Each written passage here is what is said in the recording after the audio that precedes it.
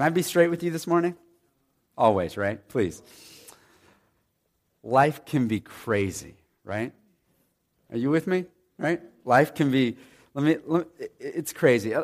Okay, so if I were to pull out my wallet and show you, and I don't want to show you my wallet because then you might get a glimpse of my driver's license photo, but if I were to show you my wallet, what you would see inside of my wallet are these little 3x5 note cards, several of them folded up, and they are my to-do lists. And then I also have on my phone here, I'll show you this, I have another to-do list. And I need a to-do list for my to-do list. I mean, just that's how I roll. And to be honest, I struggle personally with just living life at this kind of frantic pace. Is anybody with me? Just kind of burning through life, frantic, just always seeking to accomplish the next task. And sometimes I get these moments of clarity, and I just stop, and I just breathe, and I realize I'm not a robot, and I realize that the people in my life are not robots. We don't just work, but we actually relate with each other. We need meaningful human interaction. You know what I mean? You ever feel like that? I would like to just sit and talk or be with somebody and not have this agenda buzzing in the back of my head. According to Genesis chapter 1, verse 26, it says that we are made in the image and the likeness of God. God said, let us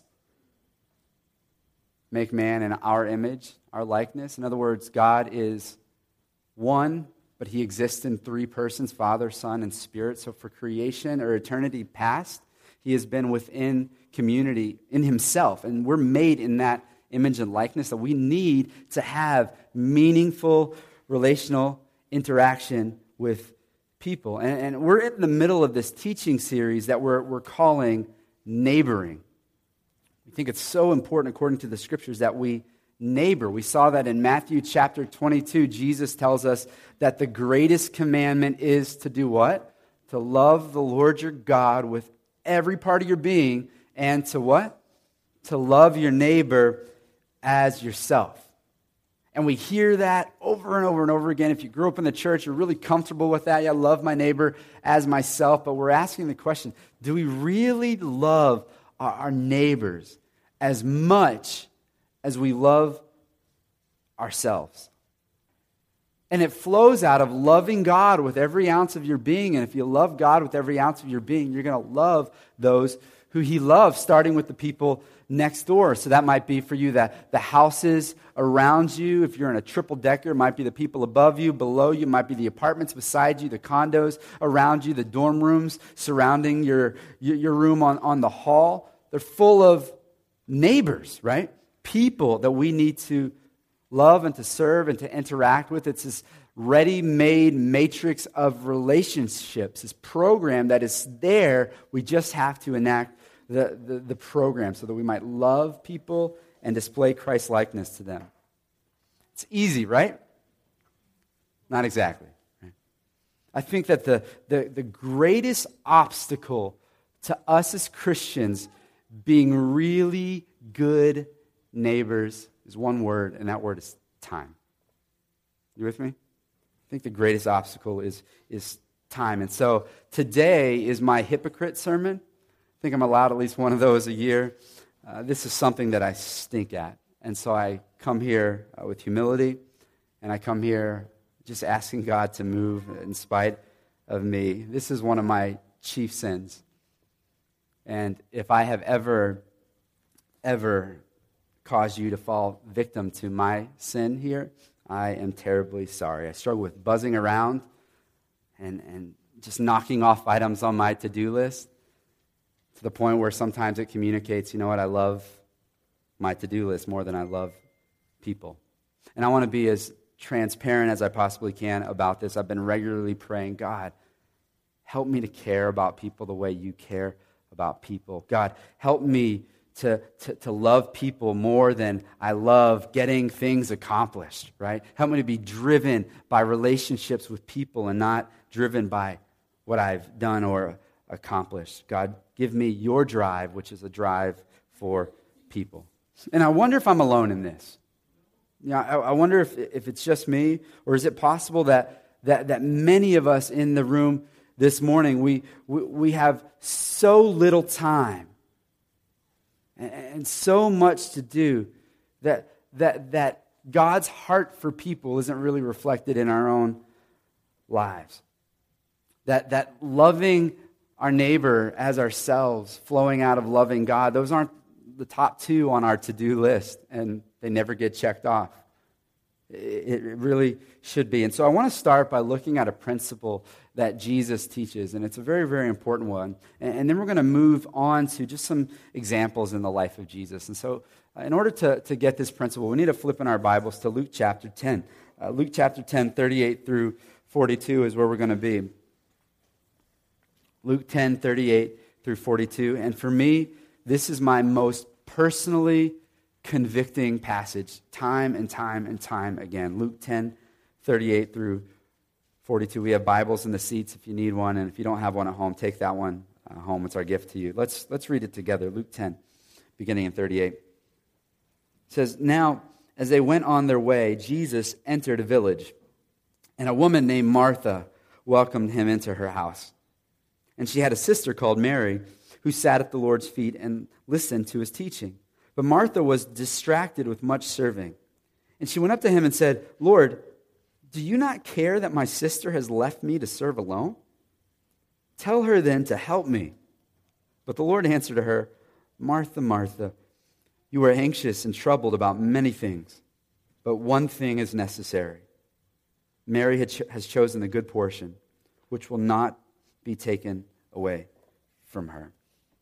So, Jesus enters into the village after he and his disciples doing all kinds of ministry, traveling all over the place. And now we're introduced to two ladies who come to have a very special place in the life and the ministry of Jesus. And they are Mary and Martha. And we later learn that they have a brother named Lazarus, right? And Lazarus is the one who gets sick, and Jesus raises him from the dead. And they live in this village called Bethany, just outside of Jerusalem. And as Jesus enters into this village, Martha says, I'm going to host Jesus. I'm going to have this Jesus in my house. And if you were here last week, you know, hey, that's a good move, right? Last week we talked about partying like it was AD 29, right? We want to party like Jesus. So we're going to have a little party and invite Jesus into the house. And we're going to let our home be a hub of ministry. So Mary or Martha, good form. You're doing good, right? So far, so good. Now, verse 39, we meet Martha's sister Mary.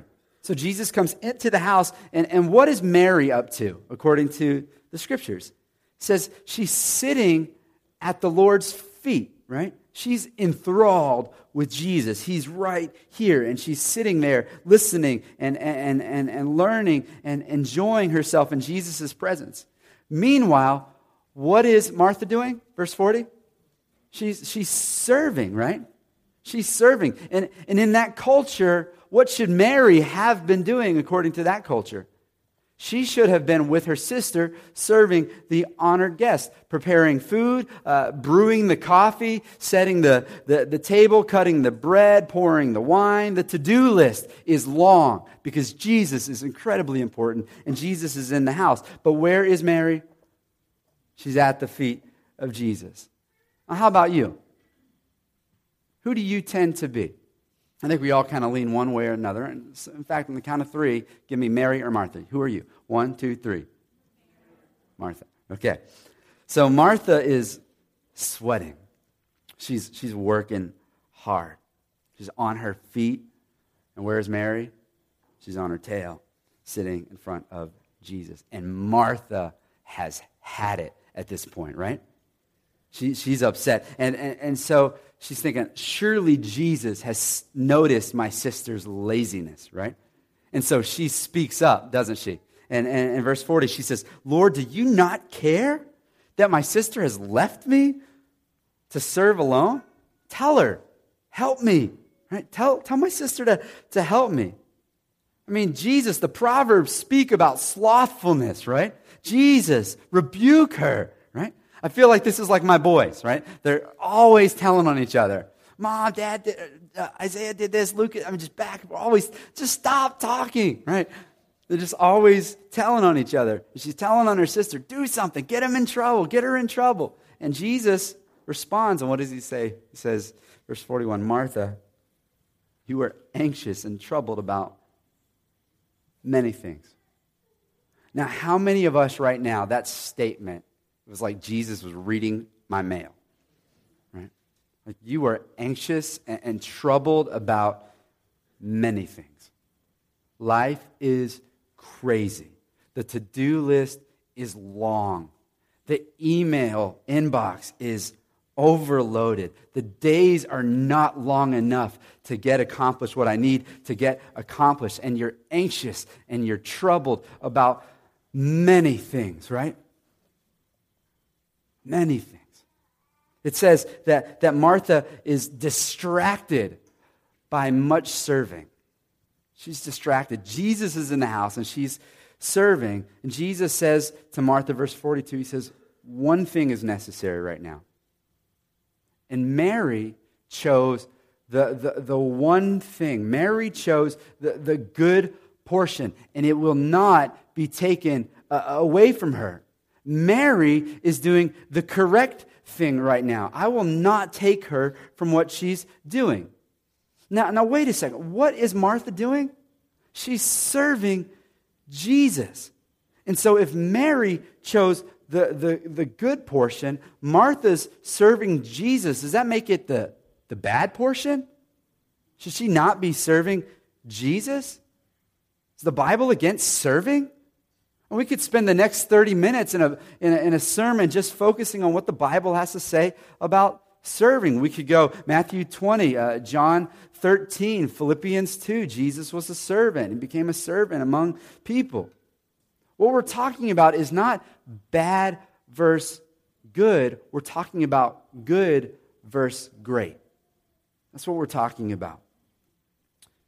And many of the things I think on my to-do list and perhaps on your to-do list are very important. They're important. But what we're getting from Jesus is that we cannot overlook the good for the great. Or in this case, the good for the greatest, right? We're talking about the greatest of the commandments here. The great commandment. Mary did not do the good work of Martha. Instead, she did the greatest work, and that was loving Jesus. And being with Jesus. And so here's the principle that I believe that Jesus is teaching us here. He's telling us this. He's saying we cannot forsake the utmost for the urgent. We can't forsake the utmost for the urgent. And what is the utmost or the greatest? So we've been looking at, it's the greatest commandment. We're so familiar with it. But is it really the greatest in our lives that we love God with everything and just flowing out of that, we love our neighbors as ourselves? That is the utmost, he tells us. He says, all the law and the prophets, the whole Bible hangs upon these commands. I mean, this is it. Christianity. Love God with everything you got. And flowing out of that, love your neighbor as yourself. That is the utmost. But what is urgent to us right now? To us, maybe urgent is, I got this project with a deadline.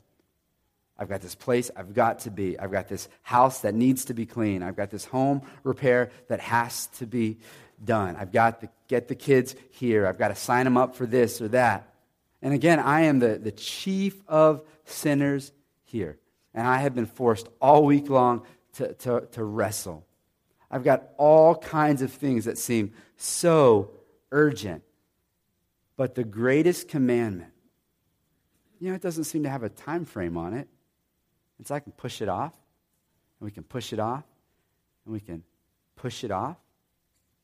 But what if we lived like the greatest commandment was urgent? Like we have to love these people today.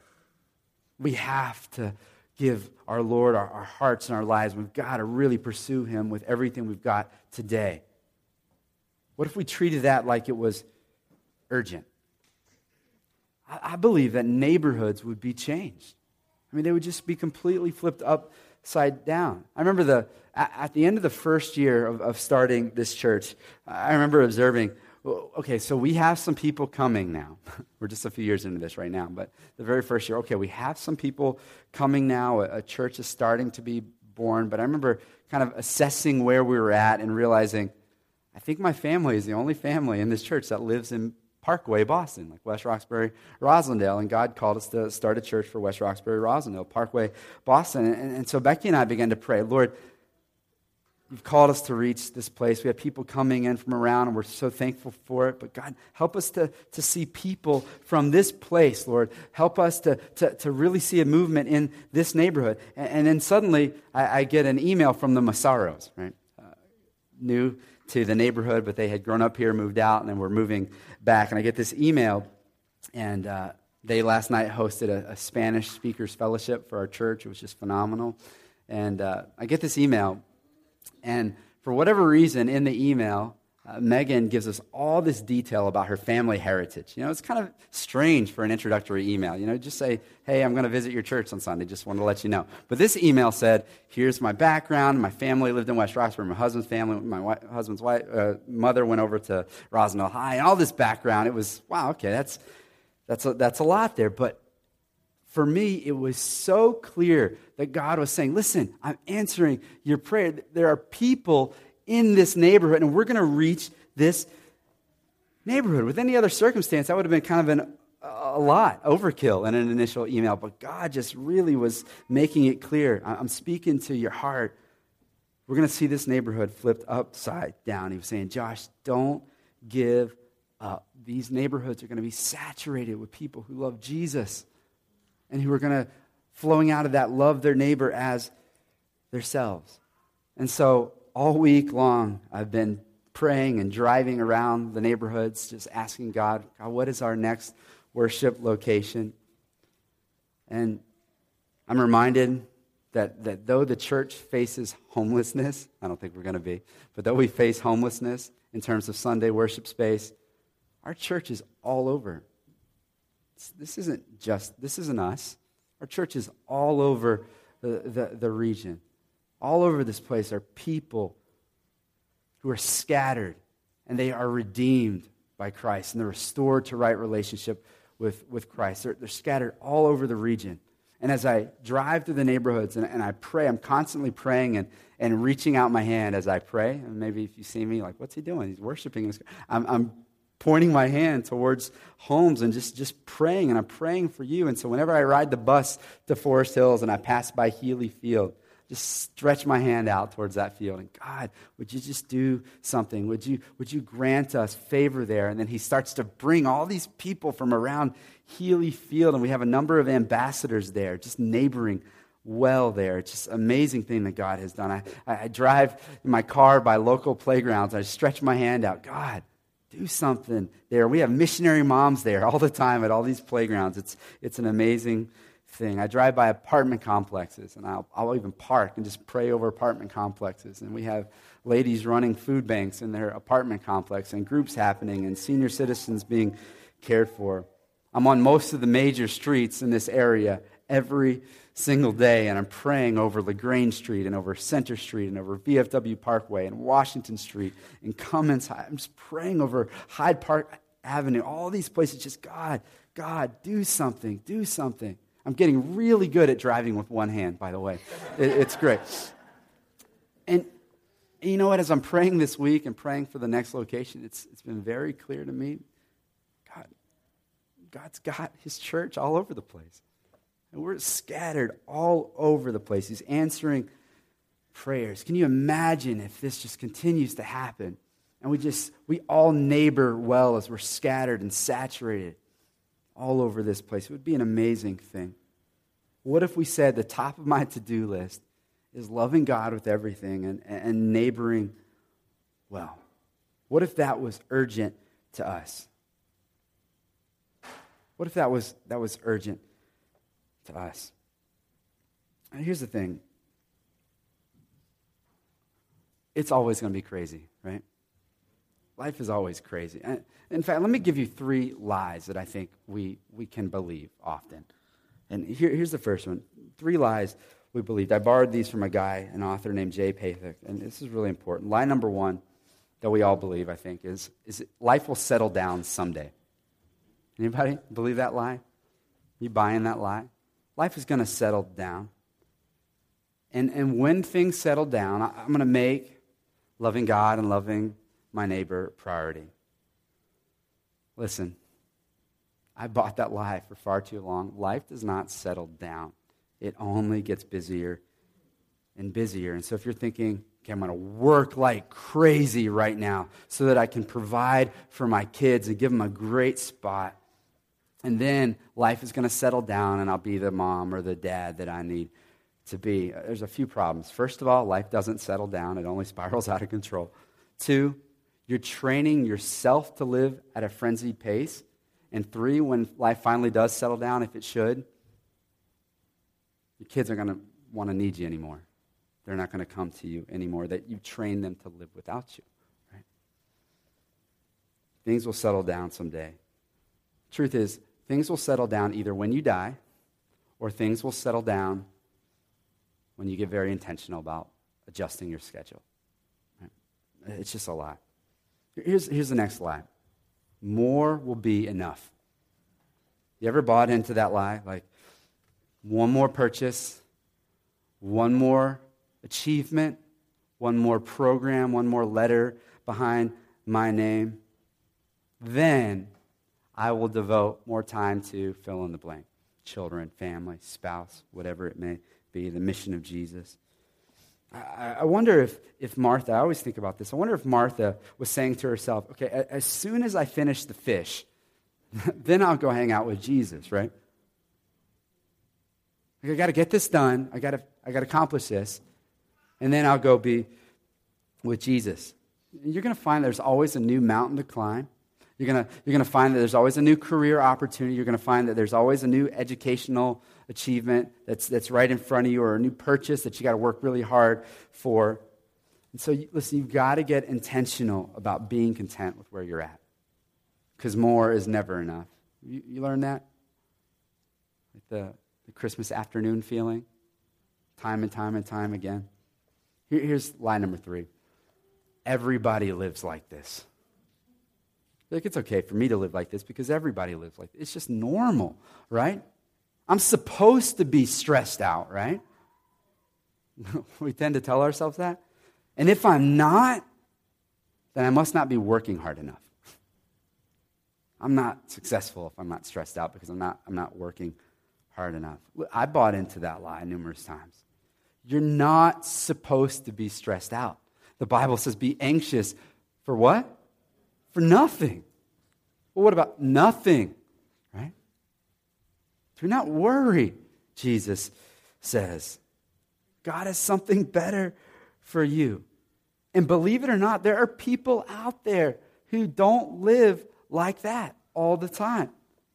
There are dads who have time to give to their kids. There are spouses who actually go on dates. There are Christians who actually read their Bibles every single day and pray every single day and commune with God as He tells us, love me with all of your heart, soul, mind, strength. There are neighbors who spend time together. You're missing out. Not everybody lives like this. It's a lie. And maybe because we're in this highly success-driven city, real packed in tight, we think that the rest of the world lives like that. Just go outside a little bit, get some space. You know, I've told some of you guys this before, and so I apologize for sharing this again, but I think it's just so telling that there was this study done about different cities in America and what people found their worth in. And so New Yorkers, they found their worth in power. How much power do I have? How much real estate do I own? How much my mark on the city? That was their worth. That was their value. In Los Angeles, their value, their worth was how well I partied on the weekends, how I enjoyed myself. So that was, if I went surfing, I went to the mountains, I did this, or whatever you did, that was your value. You were able to, you know what Boston was? Their worth, according to the study, was busyness. How busy I am says how important I am and how needed I am and how valuable I am. So if I'm not busy, I'm not very important. And we just sit in this city and just play off this lie and just spin around like crazy. And it's not honoring to God, right? Not everybody lives like this. At least they're surfing in L.A. Remember what Jesus said in John 10:10? It's a great verse.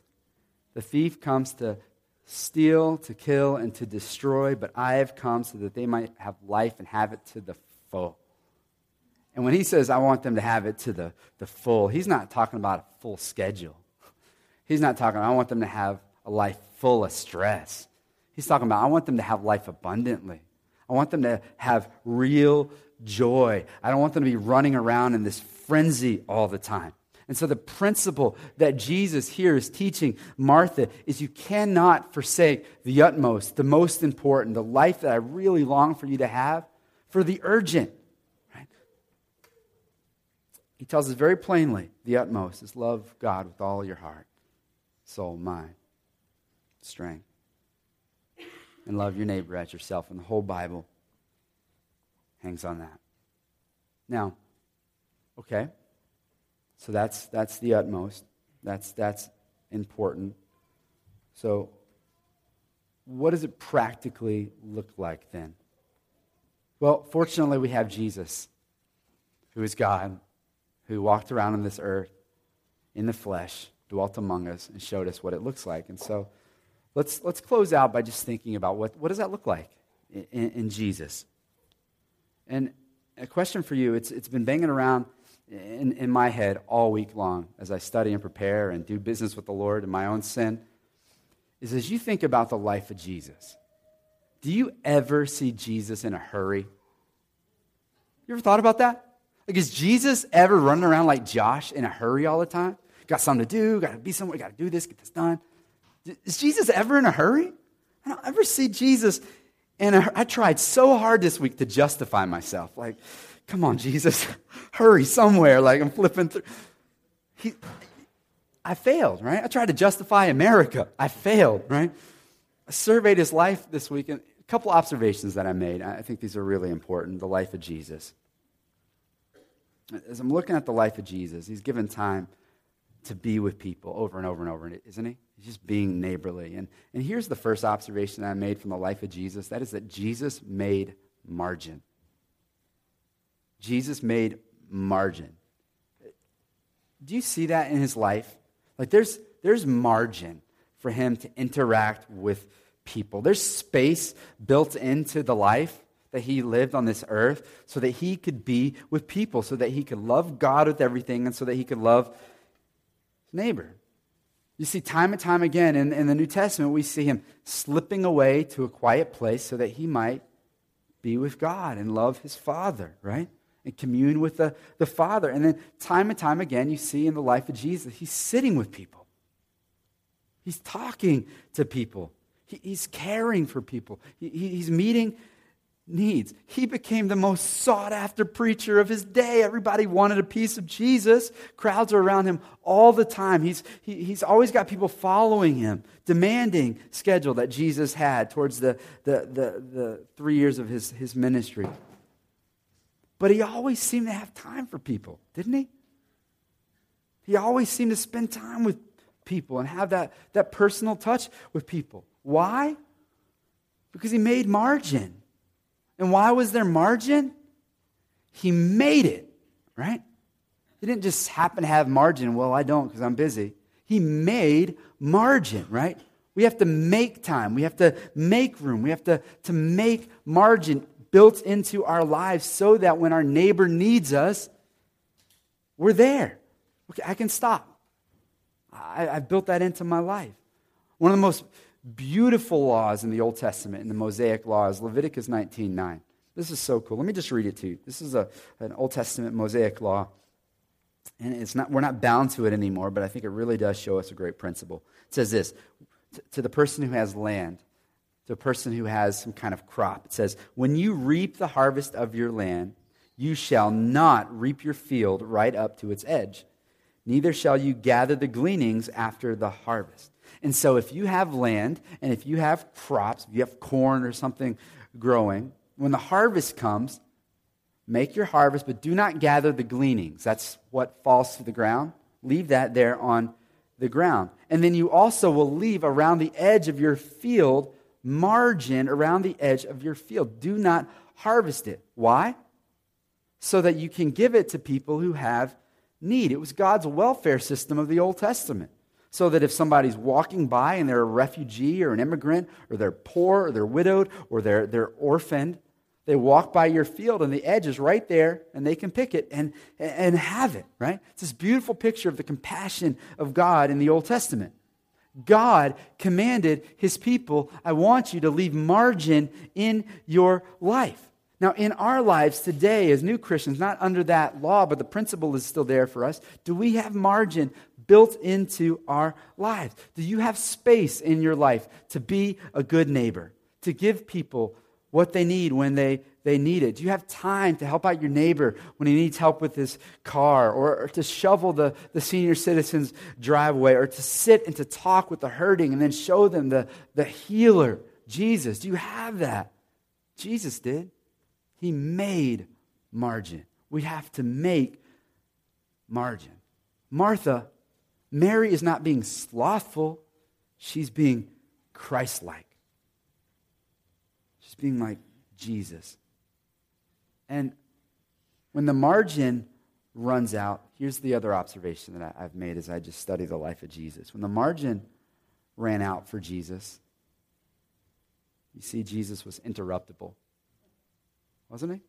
Jesus was interruptible. Think about how many times Jesus got interrupted and never got ticked off. We talked last week just quickly about the story of Jesus, and he's teaching inside of Peter's house. And they bring this paralytic for Jesus. And they couldn't get through the crowds of the house. Jesus is doing this. He's teaching, and people are packed in tight. And all of a sudden, a little ray of light shows through the roof. And it gets bigger, bigger. And they're digging a hole through Peter's roof. And Jesus is in the middle of a stinking sermon, right? Can you imagine? Wait. He didn't get ticked off. What did he do? He said, all right, guys, hold up. Come on down. And he heals the man, right? He was interruptible, right? You can interrupt Jesus. He doesn't get angry. You see, I'm in the middle of something here. You don't see that with Jesus. I think Mark chapter 5 is one of the most poignant examples of this with Jesus. He's swarming around with ministry activities, just lots going on, and he's traveling across the Sea of Galilee back and forth by boat to do ministry in these different towns. And he crosses the Sea of Galilee this time in Mark chapter 5, and it says, a great crowd gathered around him, and he was beside the sea. So, here's what that's telling us. As soon as he gets off the boat, beside this, he's right there, the crowd just gathers around Jesus, right? I mean, can you at least let the guy get acclimated? You know, like let him see the sights a little bit, or like figure out what this place is all about before he starts teaching and healing? No, he just gets off the boat and there's interruption number one, right? They just, nope, we need you right now, Jesus. And then, in the midst of all the commotion, one of the leaders of the synagogue comes up. Jesus is trying to do some teaching and whatnot. A leader of the synagogue, his name is Jairus. Jairus comes rushing up. Please help. My daughter is sick and she's about to die. Does Jesus say, well, there's only one of her and there's thousands of them, so I think this is more important. Does he do that? No. What does he do? All right, let's go. And he goes, and it appears as though it's a long travel to get there. And he gets there. So there's interruption number 2. This guy comes up and interrupts him. Now, he's on his way to help out this near-death girl, right? And while he's walking, it says he stops, and he says, someone just touched me. Now, there's like a swarm of people. That would be like Bieber at a concert. Someone just touched me. I'm like, everybody's touching you, man. They're all over you, right? Someone just touched me. And he says, whoever touched me was a person with great faith. There's interruption number 3. He stopped and acknowledged that somebody has just touched me. We find out it's a woman who has had menstrual bleeding for 12 years. She believed Jesus can heal me, and he does, right? He goes on and he heals her. He doesn't say, okay, well, you've lived with this for 12 years. I'm on my way to help a girl who's about to die, so maybe later, I'll come back. Right? No, he stops. He acknowledges her. He's sensitive to her needs. He's with her. He heals her. And then he goes to see this girl, Jairus' daughter. I love how even in the midst of the craziness, he's observant to people's needs. Is that us? Life is crazy. Do you acknowledge that your neighbors across the street really hurting? Life is crazy and the weeds across the street are growing up on your neighbor's house. Do you acknowledge that maybe it's because they're shut in? Or maybe it's because they have no time to do any yard work because they're caring for an elderly parent? Are we observant? Jesus was observant. And then, suddenly somebody comes up right after that. Interruption number 4. Jesus. Too late, she died. Well, if you would have kept going and banging off the to-do list, she wouldn't have died. And the girl died. What does he say? You know the story? He goes, well, actually, she's sleeping. People laugh. I know what a dead person looks. She's dead, Jesus. She's dead. Bring me to her. He goes, he sees her, he grabs her hand, and he says, Talitha, arise. Right?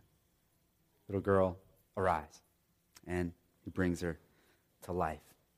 Miracles. Life change taking place here. Why?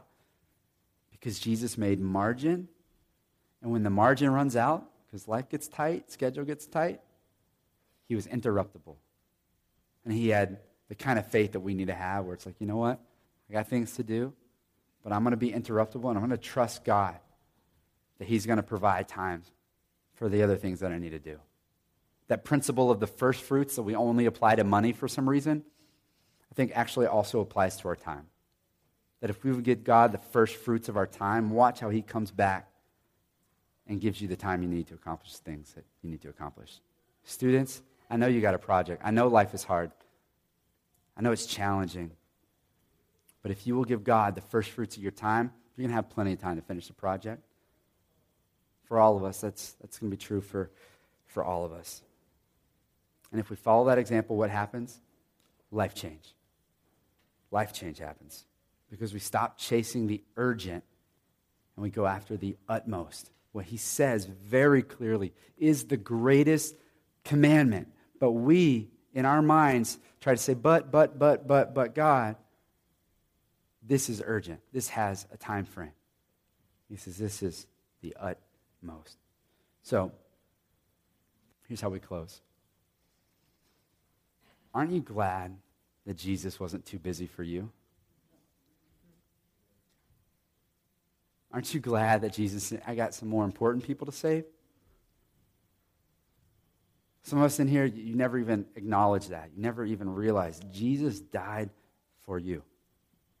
He came to earth, lived the life you can never live perfectly, died the death that you and I deserve as our substitution so that if we might trust in his sacrifice for our sins, we might be made right with God and have life and life eternally. He did that for you. He wasn't too busy for you. The Bible says whoever calls upon the name of the Lord will be saved. And so some of us today need to call upon the name of the Lord and say, Jesus, I trust you. I'm turning from sin. I'm turning to the one who gave it all for me.